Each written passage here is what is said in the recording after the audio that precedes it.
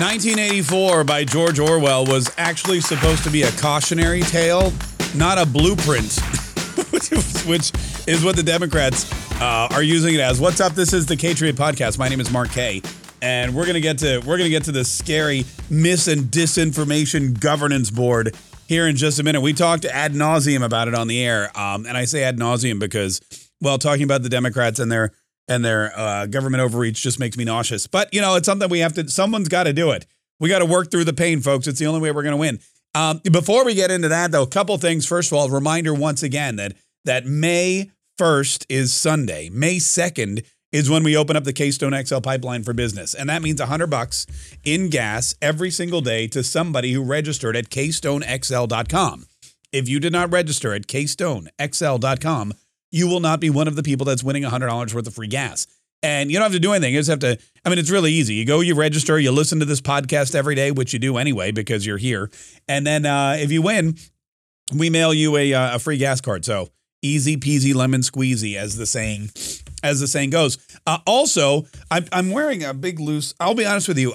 One of the things I think is the problem with these politicians is that they wear suits all the time, because suits are the least comfortable thing ever. I even woke up this morning and I put on like one of my regular polo shirts. For those of you that watch the show, you know, I have like blue, gray, and black polo shirts. And every day I'm either wearing a blue, gray, or black polo shirt. But today I put on like I had a lot of pizza last night. Not a lot of pizza, but, you know, more than I probably should have. And I felt a little bloated today, so I put on my regular polo shirt, and it was like tight. And I thought to myself, oh, I could not go through the whole day with this tight shirt hugging my belly. That's like the worst feeling. I don't know. Like I'm okay with all sorts of different sensations. Wait, that sounded weird. I should probably edit this part out. I don't know what's going on today, but I'm okay with like a lot of sensations, but I can't, if something's tight on my belly, I hate that. So I took off my polo shirt, my regular one, and I went to the golf shirt section of my closet. And I have a lot of golf shirts because it's Florida and my kid plays golf. So I'm on the golf course a lot. And I got the biggest like golf shirt. It's this obnoxious royal blue. It's so blue and it's so big. And I put it on and I don't feel it at all. Like it's flowy and I don't feel it all in my belly. So I'm thinking, so literally what I did is after I put on that shirt, I was like, okay, this is good. And then I went online and I ordered because sorry, I don't know. I think I may be drunk. Here's what happens. Most people would go to their closet, put on a shirt that they wear every day. Like I wear these polo shirts every day. If a normal person would go to their closet, put on a shirt that they've been wearing every day for years, feel that it's tight and go, oh, I should maybe stop eating food, or I should maybe go work out at the gym, or, you know, maybe maybe not drink so much. Maybe I'm gaining some weight. I should probably change my lifestyle. I'm not one of those people. I'm like, oh, I got fatter. I need to buy bigger clothes.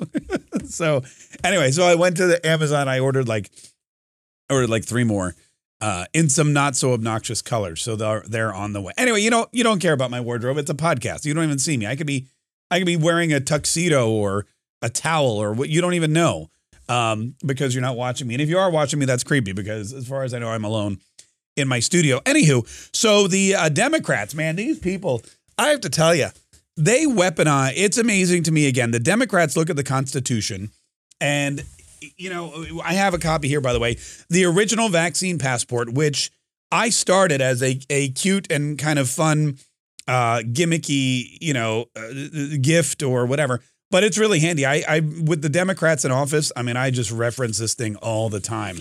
The Constitution is very important to know.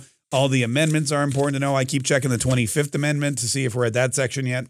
But anyway, I look at the Constitution as what it was supposed to be. It was supposed to be the framework for our republic. This is how government is set up. These are the different branches and the different offices, and these are the rules and regulations, and any rules and regulations that aren't in here, the states can figure out on their own. That's how the Constitution is a pretty genius document. It's not that long. You know, people that buy the original vaccine passport, and by the way, you can get one at originalvaccinepassport.com. People that buy these, they write me all the time and go, you know, because of you or because I bought this, I started actually reading the Constitution, and I was shocked at how short it is. Yeah, it's not a long document at all. It's not supposed to be. It's supposed to be a framework. It's supposed to give you like the essentials. And then it's like, look, anything else you guys got to figure out on your own at the state level.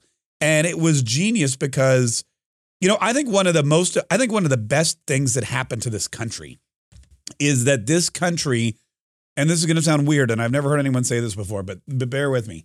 I think one of the best things that happened to this country early on was that the states were founded vertically up and down the East Coast. Okay? Because here's what, think about this. Let's say you land at Plymouth Rock, right? Or you land in Plymouth, Massachusetts. People started to settle Massachusetts. And then instead of continuing west, and the 13 original colonies just could have been west of Massachusetts. It could have been like Massachusetts and then, I guess Canada's west. You see what I'm saying? Or let's take Virginia. Let's say they settled in the Virginia, North Carolina area, and that was the first colony, Roanoke. And instead of going up and down the coast, they just started going west. The 13 original colonies would have been like Virginia, Tennessee, Missouri, all that. And they're all very similar. They're all very similar in the landscape and the terrain and the agriculture. And there's not a lot of differentiation between the two of them or between all those states. And it wouldn't have made for a need. It wouldn't have made for different needs, for example. But when you look at, the southern states, like the fact that we went north and south means that you have a vast difference. South Carolina, North Carolina, Virginia, Georgia, those states are agrarian states, agricultural states. They have totally different needs. That was the big debate over slavery. That was the big debate over taxes and things. In the North, you didn't have all that. You had the ports, you had the banks, you had Boston, you had New York. You had these massive city centers where people were, in selling insurance and stuff. So the needs of the northern states was very different than the needs of the southern states. And as a result, pardon me, I got to blow my nose. And because they were so different, what ended up happening was the framers of the Constitution, the authors of the Constitution said, look, the states have to figure stuff out on their own because they're all so different.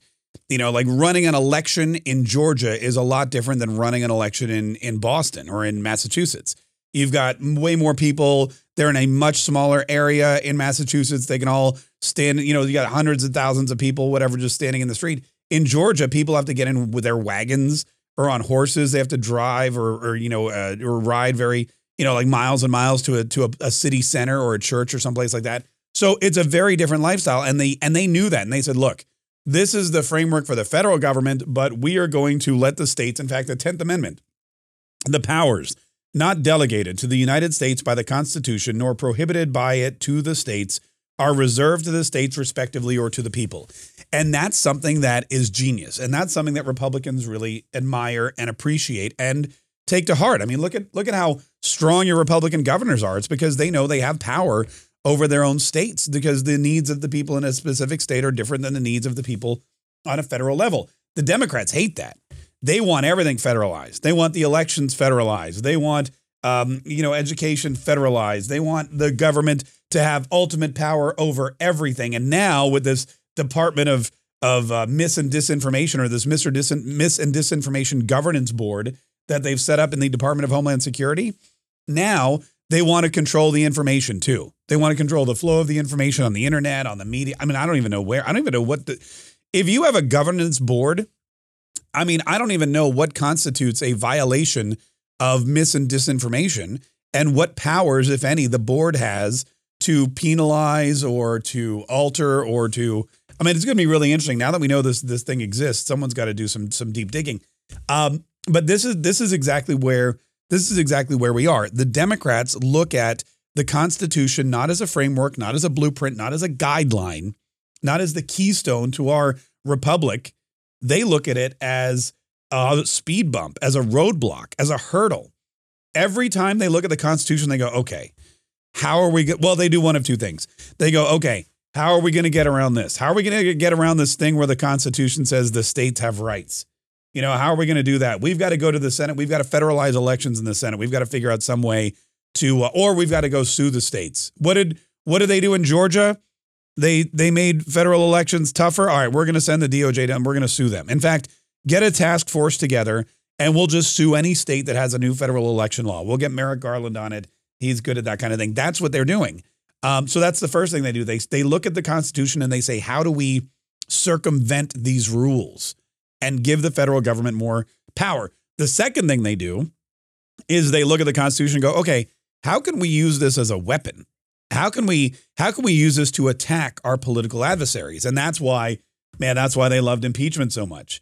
Impeachment is not supposed to be a political weapon to attack your opposite or the opposing party.